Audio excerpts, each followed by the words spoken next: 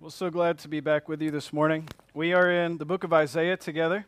If you'd like to open your Bibles to the book of Isaiah, we're in chapter 50 today. Isaiah chapter 50.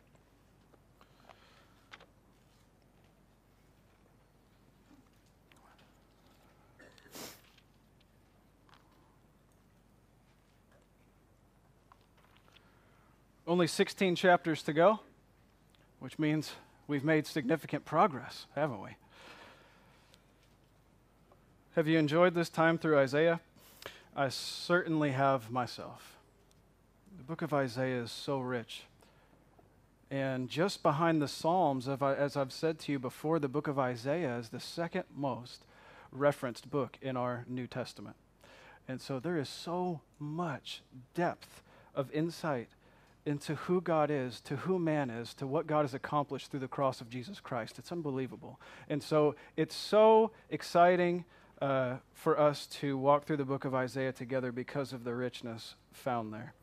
And today is no exception. So we're going to look at just 3 verses together this morning. Just 3 verses. That's Isaiah chapter 50, verses 1 through 3. So let's just read our text together. Isaiah 50, verses 1 through 3, and it says, "Thus says the Lord, where is your mother's certificate of divorce with which I sent her away? Or which of my creditors is it to whom I have sold you? Behold, for your iniquities you were sold, and for your transgressions your mother was sent away. Why, when I came, was there no man? Why, when I called, was there no one to answer? Is my hand shortened, that it cannot redeem? Or have I no power to deliver? Behold, by my rebuke I dry up the sea. I make rivers a desert. Their fish stink for lack of water and die of thirst. I clothe the heavens with blackness and make sackcloth their covering." All right, and that's where we'll stop this morning. So if you remember with us where we've been coming from in the book of Isaiah, in chapter 42, we started this, there was the first servant song where Jesus Christ is depicted as the faithful servant. And always in contrast, we have Israel, who is the disobedient servant, right? It's very important that we understand that there's a intentional contrast between disobedient servant Israel and obedient servant to come, the faithful Israel, who is Abraham's seed, Jesus Christ. Okay, so he is coming, and Isaiah is really focusing in on that in these few chapters, 10 chapters. 42 through 52 is where we find all 4 servant songs. And so what we have in chapter 50, verses 1 through 3, is really kind of a preface to the next servant song. So really verses 1 through 11, or we could see it maybe as verses 4 through 11 as the next servant song. So verses 1 through 3 is preparing us for what God is about to tell us about this righteous servant, this faithful servant. And in this, we always see why we might need a faithful servant. Why do we need this faithful servant? Why is Isaiah so focused on telling us about the disobedience of Israel and the faithfulness of the servant to come? Why is that the focus? Why is that what God wants to explain to us in his word? Why is that the emphasis? I hope maybe this morning, by answering this question, I hope to see it clearly. The question is, why was there no one? That's what it says in the text. Why was there no man? Why was there no single individual when I called? Why did no one come when I called? Why did no one hear me when I spoke? Why? Why? Why was there no one? That's the question. We're going to answer that today in the text, because I believe that is the whole point. Okay, so let's look. Well, first, this is connected to chapter 49 in this way. Remember chapter 49, verse 14? The whole emphasis last week in the text was, has God forsaken Zion? I'm about to ask you to give me an answer, so prepare yourselves, okay? I catch you off guard by this sometimes, and so then we have to do it twice. Let's just do it once. I'm going to ask you for an answer, and the answer is either yes or it's no. Are you ready? You don't know. Okay, so I promise that at least if you were here last week, you know the answer to this question. Okay? So I'm going to ask you the question. I want you to respond.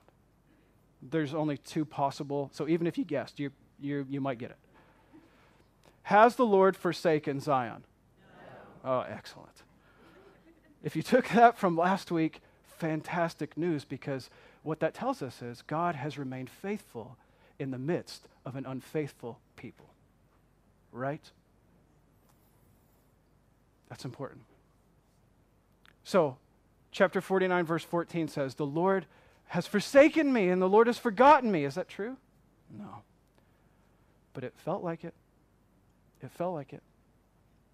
Okay, so then just look at verse 21, because this is particularly a good connection between what we find in verses 1 through 3 of chapter 50. So chapter 49, verse 21 says, then you will say in your heart, who has borne me these? We talked about this last week.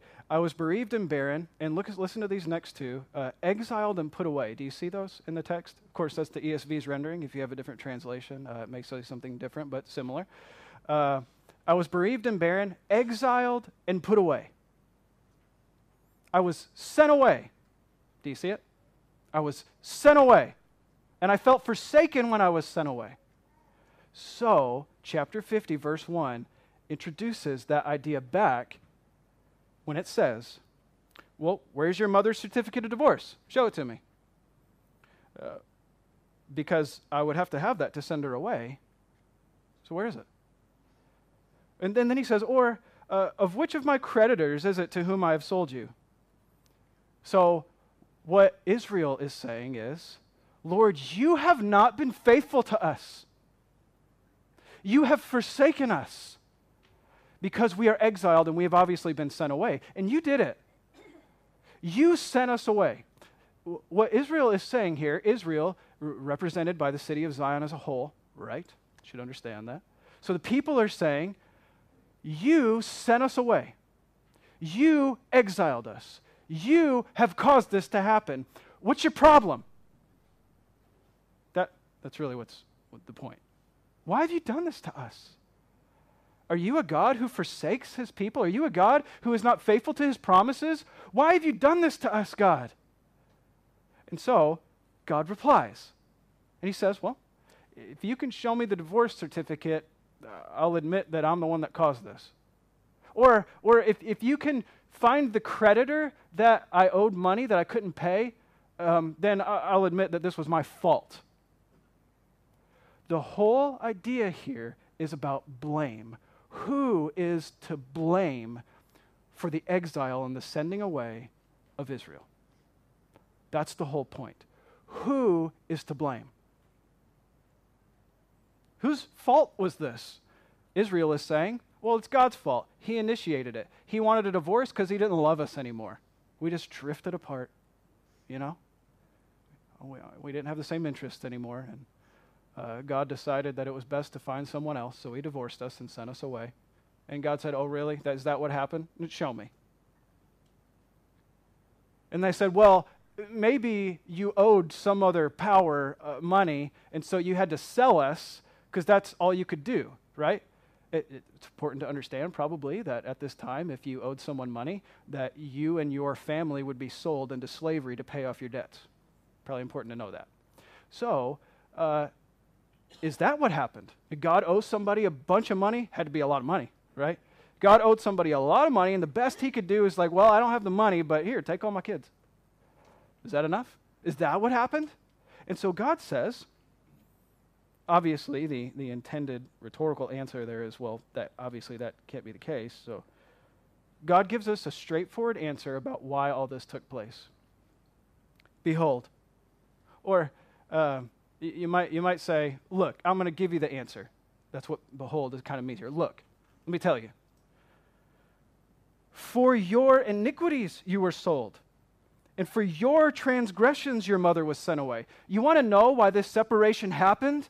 You want to know why you're in exile? You want to know why all this is coming on you? You better not blame me. I'm not the problem. It's you.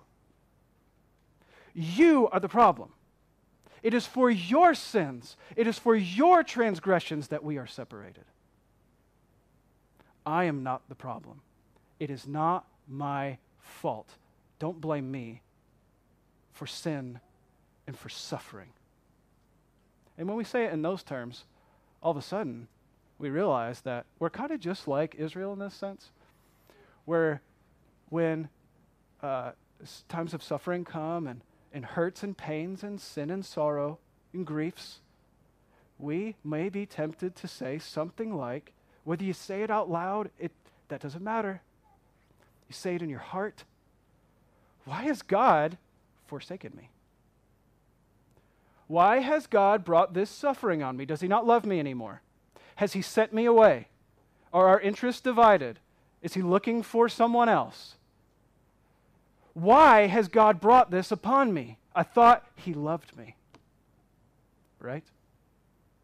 I thought I had the love of God. I thought we had this agreement where God was going to love me and he was never going to leave me or forsake me, right? Isn't that what we know? But yet, my circumstances and the way I feel and what's going on in my life makes me feel forsaken. It makes me suffer. It makes me hurt. And it makes me feel like I've been abandoned by God. Has anyone ever felt that feeling? You ever felt abandoned by God? Where is God? So what does God say is happening here? Well, you need to understand that this was not me. You were sold for your own transgressions. In another place, Isaiah will say it this way. Of course, when Isaiah said it, who else said it?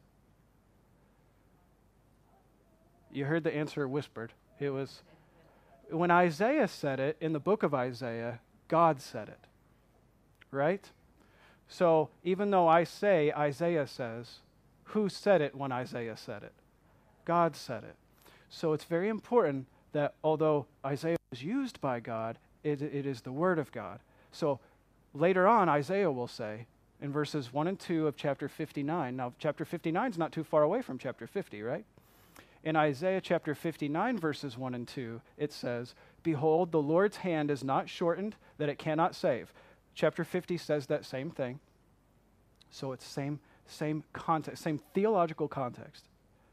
His ear is not dull that it cannot hear. That's not what God's like. Now you're like that, and I'm like that, but that's not how God is. Your iniquities have made a separation between you and your God. Your sins have hidden his face from you so that he does not hear. So what's the problem? Is God the problem? Is God ever the problem? However, does our heart have a tendency at times to want to blame God for circumstances? It's okay to admit it. You know, this is a safe space, okay? This is a safe space. There are sin tendencies in our life. That's true. There are sin tendencies. And part of our sin tendencies as sinful creatures is that we tend to want to blame God for the things that come upon our lives that we don't like. God is correcting that in these words. Who is to blame then for suffering that comes upon us? Was this a time of great intense suffering for the people of Israel? As a total, the whole house of Israel, northern kingdom, southern kingdom, everybody, was this a time of intense suffering for those people?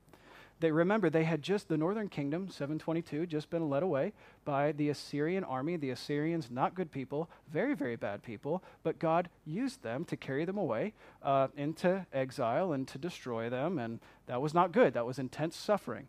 Lots of people died. So, in a similar way, the southern kingdom is now being invaded by the Babylonians, and lots of people are going to die and suffer. Husbands are going to watch wives murdered or worse. Parents are going to watch their children led away, killed. You realize that this is what's coming on these people. Homes destroyed, led away, separated from their families, killed themselves, tortured. Yes, all of that is coming. Is that a time of intense suffering?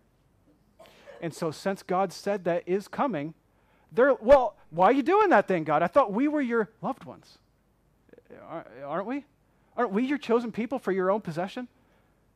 You love us. You told us that you love us, but this is happening to us, so clearly you don't. So what happened? Did you divorce us? Or did you sell us because you owed somebody? God says, no, you got it all wrong. You misunderstand why this is coming upon you. It's coming upon you because of you. That's why it's coming upon you. So interesting. I want to read just a couple of verses out of Jeremiah. And this is Jeremiah 11, verses 9 through 11. Jeremiah 11, verses 9 through 11. And the reason I want to read out of Jeremiah is because he talks a little bit about the relationship between God and Israel, and in particular Judah, because that's who we're concerned with. Remember, Isaiah was a prophet to Judah, the southern kingdom of Israel, which was located out of the capital city of Jerusalem, which was about to be invaded. Okay? So Jeremiah is a prophet more near to the time when that actually occurred. Isaiah is about 100 years removed from it, which is strange, right? Because there's a lot of details here, but, God can do that. That's okay. And so there's a lot of details about it, but it's not going to happen for another 100 years. But Jeremiah is prophesying to the people of God when it's actually taking place. And so Jeremiah has something to say about this relationship, and what he says is, again, the Lord said to me, a conspiracy exists among the men of Judah and the inhabitants of Jerusalem. They've turned their back to their iniquities, to their forefathers, and they refuse to hear my words. They have gone after other gods to serve them. The house of Israel and the house of Judah have broken my covenant that I made with their fathers. Who broke it? Did God break it? Did God initiate this? Was he to blame? No, he wasn't to blame. The people broke it. They've done this. And so then it says, therefore. Therefore is a big key word when you're reading in your scriptures, right? So therefore, because the people did this, therefore, thus says the Lord, I'm bringing disaster upon them, and they cannot escape. Though they cry to me, I will not listen to them. Does that sound like suffering to you? God is not to be blamed for the presence of sin, and he is not in the wrong when he punishes sin. I'm going to say that again because that is a concept here that we have to take with us. God is not to be blamed for the presence of sin. Also, God is not in the wrong when he punishes sin. So here's an interesting thought then that we have to talk about, because in this world that we live in, this issue comes up probably by other names and concepts, but it's something that we have to be prepared for, prepared to give an answer to this. And as the scriptures tell us, we need to be ready to destroy arguments. We need to always be prepared to give a hope for give a defense for the hope that is in us, right? And so we need to be aware of some of the things that are being said right now in our particular cultural environment, that we might be ready for particular attacks that come upon the scriptures and the Christian faith. Would you agree with that? I think that we should. And I think there is something very significant in these three verses that, if properly understood, we have all this ammunition to take with us into the world that's attempting to destroy the reality of God. And the reality is this, is that although God exists and he is perfectly sovereign, he is not the author of sin and suffering, yet sin and suffering exist. So the argument kind of goes like this. If God is all-loving and all-powerful, then suffering should not exist. Suffering does exist, evil does exist, therefore, God does not exist. That's the argument. And of course, it's said in many numerous ways, or that same type of argument. But the idea is that if God truly is loving, is God love? Absolutely. Is God all-powerful, sovereign? Yes. Is he sovereign over all things or just certain things? All things. Evil exists, correct? Is he sovereign over that?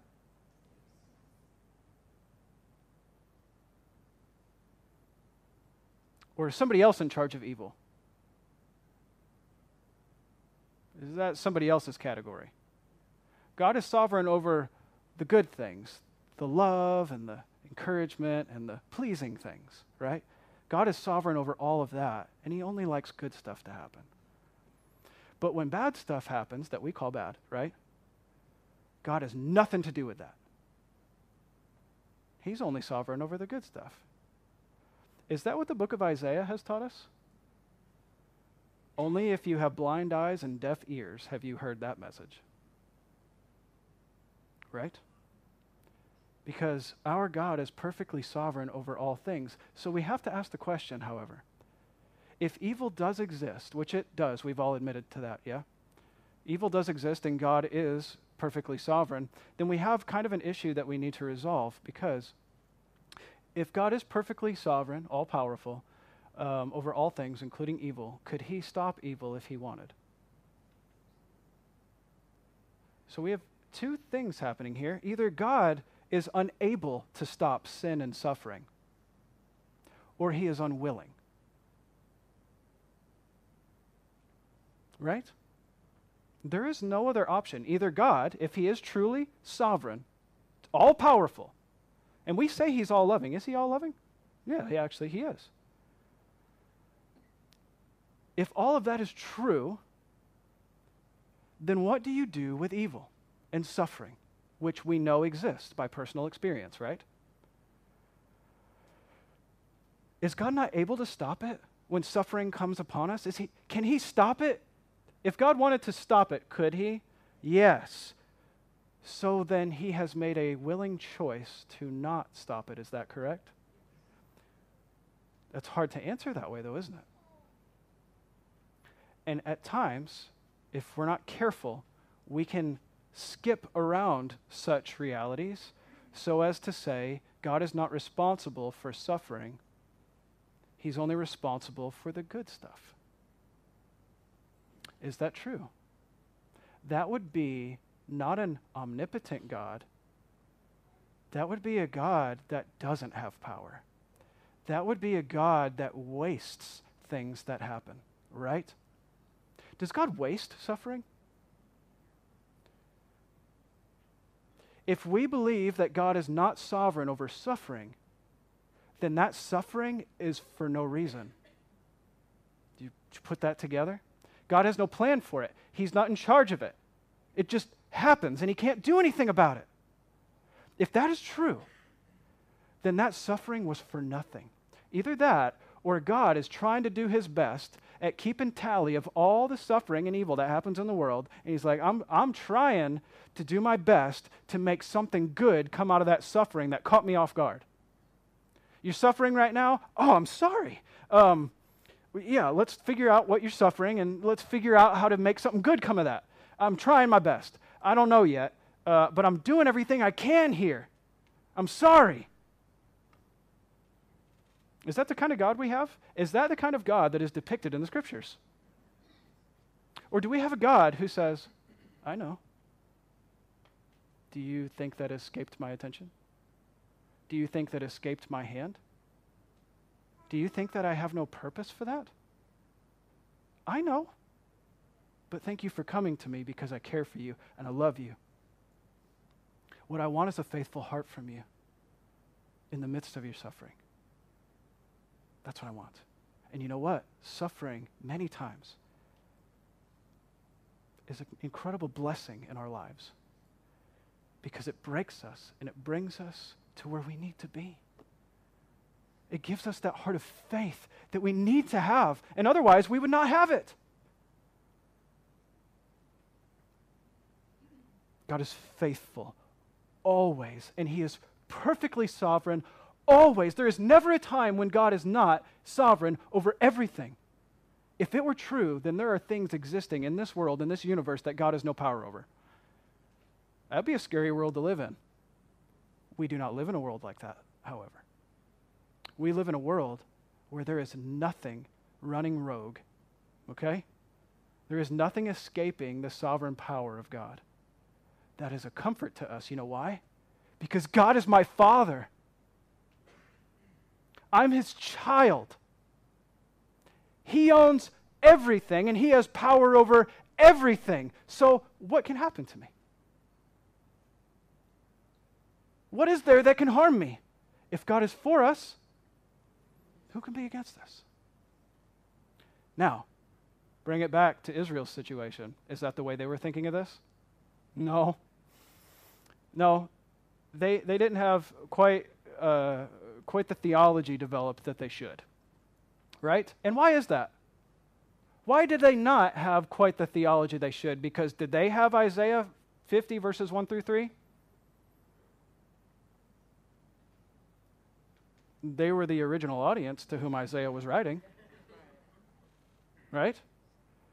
Now, even though they may not have had it in a written format such as this, they had it. And if they heard it, why didn't they hear it? And if they saw it, why didn't they see it? You already know the answer. Isaiah 6 tells us why. Remember? Isaiah said, I'm going to go. I'll go for you. What do you want me to say to him? I'm so excited. I want you to say, keep on hearing, but don't hear. Keep on seeing, but don't see. That's what I want you to say. Why couldn't they see? Why was there no one when he called to them? Because they didn't hear him. And they didn't see him. Why? Why? Because of their sin. That's why.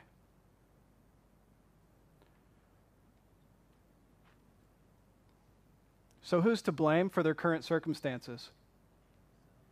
Themselves. Does that mean that God had nothing to do with it? Does that mean God didn't plan it? Does that mean God has no purpose behind it? I hope you don't think that. God has an intention here, doesn't he? God has an intention. How does the rest of the Bible, just generally speaking, how does the rest of the Bible speak about this relationship to God's sovereignty and the existence of evil? And I'm just going to reference a couple of situations here so that we know. We've talked about this before, but in a different capacity. And so I just want to say it from this angle because we've talked about this idea of concurrence before and how God's sovereignty exists, but yet, let me just read what I'm going to read here, and we'll let the scriptures speak for themselves. Isaiah 50:20. You know this, but think about it in terms of we've been discussing this morning. Genesis 50:20. Did I say Isaiah the first time? Not what I meant. Genesis 50:20. You know this story, and you know the verse I'm about to read. As for you, you meant it for evil against me, but God meant it for good, to bring about that many people should be kept alive as they are today. So there was evil in the situation, right? Was God sovereign over it? Did God have a plan for it? Did God use that evil intentionally to bring about his good purposes? Yes. Was God to blame for that evil?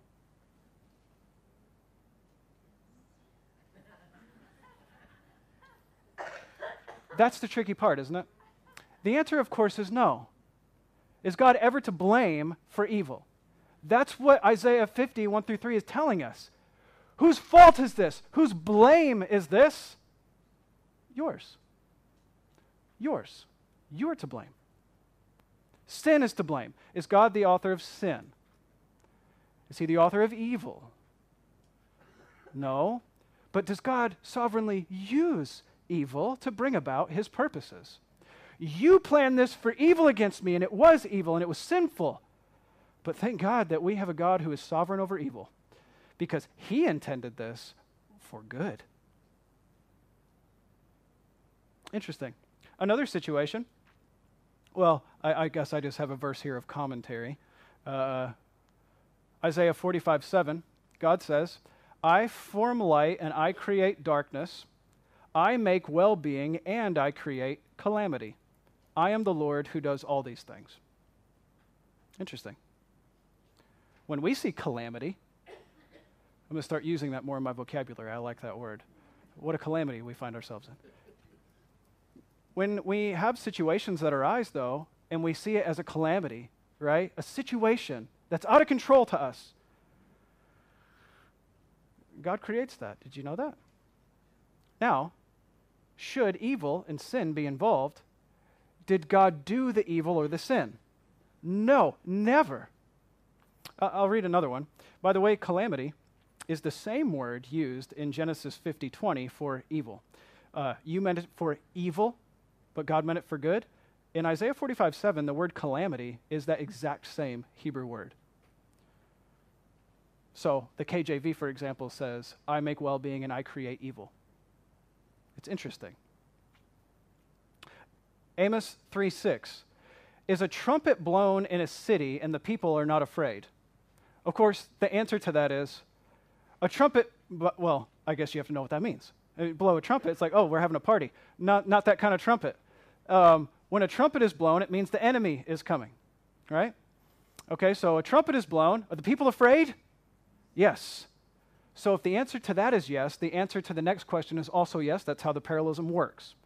Does disaster come to a city unless the Lord has done it? It's to the affirmative, meaning the Lord has done it, right? It's what both mean. So, does disaster come into a city unless the Lord has done it? That's how it works.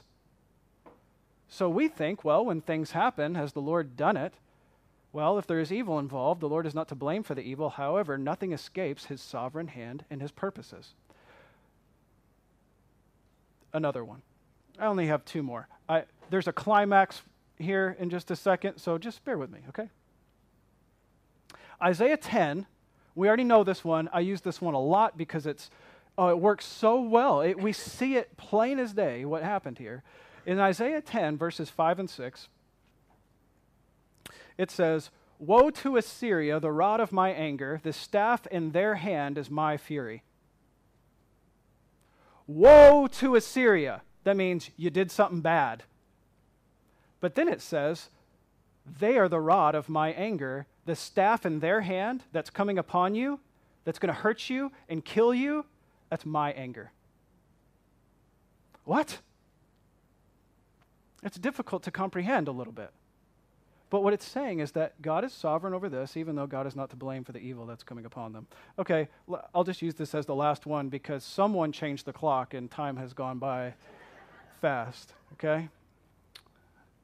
I know your schemes. All right, so Acts chapter 4, verse 27. Just listen to what it says and keep in mind what we've been talking about. Acts chapter 4, verse 27 says, For truly in this city there were gathered against your holy servant Jesus, whom you anointed, both Herod and Pontius Pilate, along with the Gentiles and the people of Israel, to do whatever your hand and your plan predestined to take place. Now, what had taken place? Jesus was born, the people rejected him, they hated him, they tortured him, and murdered him. Does that sound like good stuff? But who is it that orchestrated that plan? Whose hand predestined those things to take place? God's. So you're telling me that God is sovereign over that suffering as well? Yes, that's what I'm telling you. Actually, I'm not really saying any. I'm just telling you what the scriptures have to say about this concept. The people of Israel at this time didn't understand how this could be happening to them if they were truly God's people. And so they placed blame on God. What have you done here, God? God turns it around and says, listen, I do have a plan for this. Did God have a plan for the Babylonian captivity? And that was definitely God's plan, right? That he would lead his people into Babylonian captivity? Definitely his plan, right? So, was it also his plan that the people would come and plunder and kill and murder them? Well, yes. You have to say yes. You can't have it both ways. Is this hard to, well, yes, all is true, okay? God is perfectly loving. God is sinless. God is never the author of evil. That is true. But do you know that God is also sovereign over evil and suffering? And he is never to blame when he punishes sin. Why, when I came, was there no man? Why, when I called, was there no one to answer? Well, we've talked about that. Why was there no one? We know the answer to that. I'll have to be honest with you. I've only glanced at my notes this morning, and so I don't even know where I'm at in my notes. Time has just slipped away. Always seems to do that somehow. But I'd like to take you just to one place, maybe as we draw some things together, but I don't want to do so without mentioning why this second part is here in verses 2 and 3. We're about to go to, well, I'm not going to tell you because you get distracted.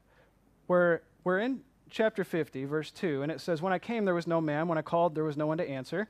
And then he says, so is my hand so short that it can't redeem you? Or do I have not the power to deliver? Because if you thought I did, if you thought I could save you, wouldn't you come to me when I called? Wouldn't you do that? Wouldn't you come to me? If you thought I could save you and I called to you, wouldn't you come to me? Okay, so then do you think that I'm not powerful enough? Or you think my hand, by the way, if I go out to save them and it's like, oh, I can't reach you. Oh, my arms. I just realized recently, by the way, did you know I have short arms? Maybe you already knew that. I'm just realizing that. I always thought, like my shirts always fit. I mean, look at this. My shirts always fit like this. Well, this one's different. Okay, there you go. There it goes. My shirts always fit like this. And I just thought that's the way it was. And Amanda said, I thought you knew. I mean, you have short arms. You didn't know that? I said, no. I had no idea that I had short arms. God doesn't have short arms. That's the whole point. Don't get distracted. God can do what he wants to do, okay?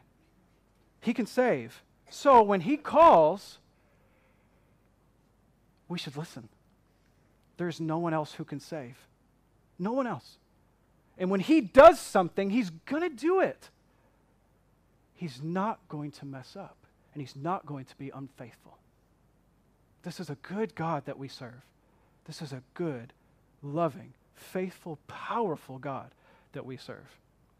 And so it says, listen to what I've done in the past. I've rebuked behold my rebuke. I dry up the sea, and I make the rivers a desert. Their fish stink for lack of water and thirst.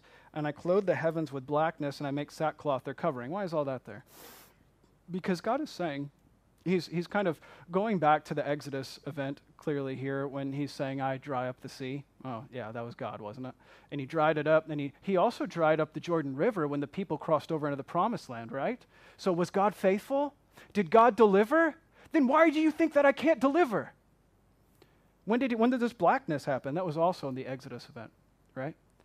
That was when they were in Egypt, and the blackness came over all the land for 3 days. Blackness for 3 days, except for the people of Israel. They had light the whole time. That's amazing. But God is saying, you remember that I did all that? Do you know the power I have, even over nature itself? They all bow to me. I am Lord of it all of it. There's nothing outside of my power, so why don't you come to me when I call? Why is there no man when I speak? And it's amazing that verse 4 begins the servant song, because there is that man who will listen. There is that man who is faithful. There is that one who believes. There is that one who we need. That is Christ. There he is. It creates in us this desire and this anticipation for one who will listen. We want someone to listen to God. We want someone to bow down to him. We want someone to be faithful. Who's that going to be? Christ Jesus. That is him. But I told you I'm going to take you somewhere to draw these together, and we'll end here probably in Romans chapter 3. And what Romans chapter 3 does is it takes what we've just learned about the people of Israel, and it makes a connection to the gospel and how we're to understand what God was doing with these ancient people. What was God doing with these ancient people, and why were they faithless? Why were they complainers? Why did so much happen to them? And of what significance or consequence is that to us? Because maybe if you're not used to going in such depth into what the scriptures have to say, particularly in the Old Testament, particularly in the prophets of the Old Testament, you might be thinking, well, of what significance is this to me today? And I would argue with you, it is of every significance. If you do not take these grand concepts of who God is and how he works with humanity, we're going to not have a right understanding of who God is. And things are going to happen to us in life, and we're going to wonder, was God in that? And you say, no, God wasn't in that. God is in everything. Do you really think things happen by chance and God is just in heaven trying to do his best? That's not how it works. That is not the God we serve. That is not the God that saved us. Anyway, let's just let Paul tell us. Romans 3, chapter 3, verse 1, okay? So there's this question which is incredibly helpful for us to even ask it. So Paul says, so of what advantage has the Jew? Right? I mean, can we actually ask that question today? I mean, so we're looking back on this situation and those are God's people. So what advantage then has the Jew? Or of what value is there in circumcision? That is the sign of their covenant with God. Of what value is it? Well, he says much in every way. To begin with, the Jews were entrusted with the oracles of God. So he's saying they're privileged, right? There's a privilege there because, well, God spoke to them. However, did they take advantage of God speaking to them? Keep talking to them and they're not going to listen. Their eyes are blind, their ears are deaf. They didn't take advantage of their situation, did they? So then Paul says, so what if some of them were unfaithful? Does Paul know the Old Testament?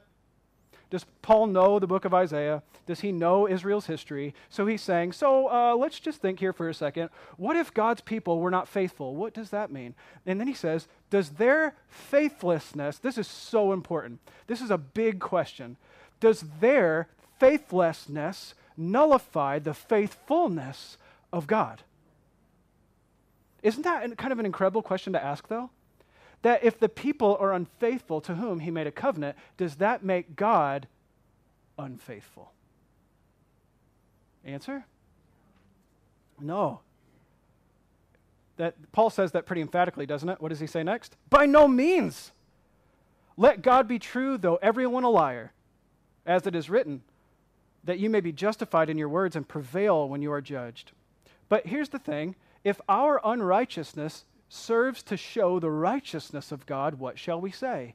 That God is unrighteous to inflict wrath on us? I want you to see what has just been said, and I realize that in order to fully explain what we have going on here, we'll probably be here about another 45 minutes. So I want to leave you with something, however. It's so important. I even made less notes today. How did this happen? I don't know. It's a mystery. But anyway, what I'd like to leave you here with, because we've talked about this a lot, and so we'll make this just kind of our emphasis from the text here, is what is being said is that the people are blaming God for their sin and suffering and their separation from God. God has turned it around and said, no, I'm not to blame. You are to blame. Your sin is to blame. But at the same time, I have a plan for everything that is coming upon you. I have a plan for everything that is coming upon you, and nothing escapes my plans. That means that every single thing that you experience in your life, and I mean everything, has a purpose. And though it's commonly quoted, I think commonly misunderstood as well, and maybe I'll just read it, is that Romans, we'll just end here. I know, Sherry, I just keep going on, just new thoughts keep coming into my head here, right? So, in Romans chapter 8, Romans 8:28 is very often quoted. Romans 8:29 should be quoted with it.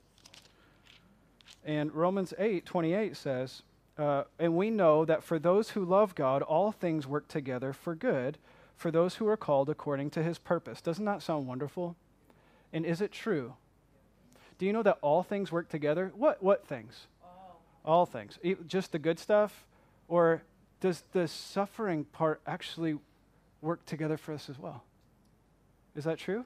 Or is it not true? It's definitely true. But look at verse 29, because it tells us the purpose or the end result. Because I hear many people say, well, I know it had some good. We might not see it in our lifetime, but we just trust that God had good purposes behind it. I get the sentiment there, but actually I can tell you the end goal of the text tells us what kind of good is going to come out of everything. It actually says We don't have to wonder. We don't have to make those, statements that don't actually have any meaning. It says in verse 29, for those whom he foreknew, he predestined to be conformed to the image of his Son, in order that he might be the firstborn among many brothers. So the reason and the result that all things are working for the good, what is the good thing that it's working toward? You being conformed to Christ. Do you know that every single thing that's happening is working for your good, and that good thing is you being conformed to Christ? That's the good thing. What other good is there? I made some extra money this week. Praise the Lord. Okay. I mean, you're going to go spend it on something. I mean, that's what you do. That's what we do. And then you probably spend it on, maybe not probably, but you may be spending on something that actually God was not pleased with how you spent that money. So was that a blessing after all? No. Well, so what's the good then that came out of all this? Were you conformed to Christ through it? Did God break your heart through the midst of that thing? Did he make you depend on him through it? That's the point. Do you see it? That is the point. The point is that we might grow in conformity to Christ in all things, in all places, at all times. If you're doing anything in your life, if anything in your life has a point to it that does not result in you being conformed to Christ, that thing is an obstacle. That thing is not what it should be. That thing is preventing you from doing the good thing, even though to your eyes it may be the good thing, right? You may land a job or have a situation or a relationship or something, and you think, oh, that's the good thing. Thank you, Lord, for this great blessing. But it's leading you away from your Savior. So was that a blessing? Or you say, thank God, I just got this big check in the mail that I didn't expect, and it's $1 million. Thank you, Lord, for this blessing. And I say, I don't think so. Because now, of what good is God to me? I have everything I need. I don't depend on God anymore. I depend on that bank account. Thank you. What actually is a blessing? That's a good question. The blessing is a thing that leads you into conformity to Christ, whatever that is. Let's end on that note this morning. Let's pray.